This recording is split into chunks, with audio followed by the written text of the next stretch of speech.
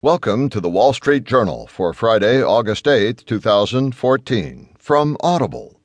Today you'll hear, U.S. approves airstrikes on Iraq, airdrops aid. And also, credit score math recalculated. In market news, U.S. stocks slump. Today's Heard on the Street column, B of A's prospects are still unsettled. Plus today's editorial, in Ahead of the Tape by Spencer Jacob, Don't Expect a Bargain at Sotheby's. And from Personal Journal, The Guide to Round the World Tickets.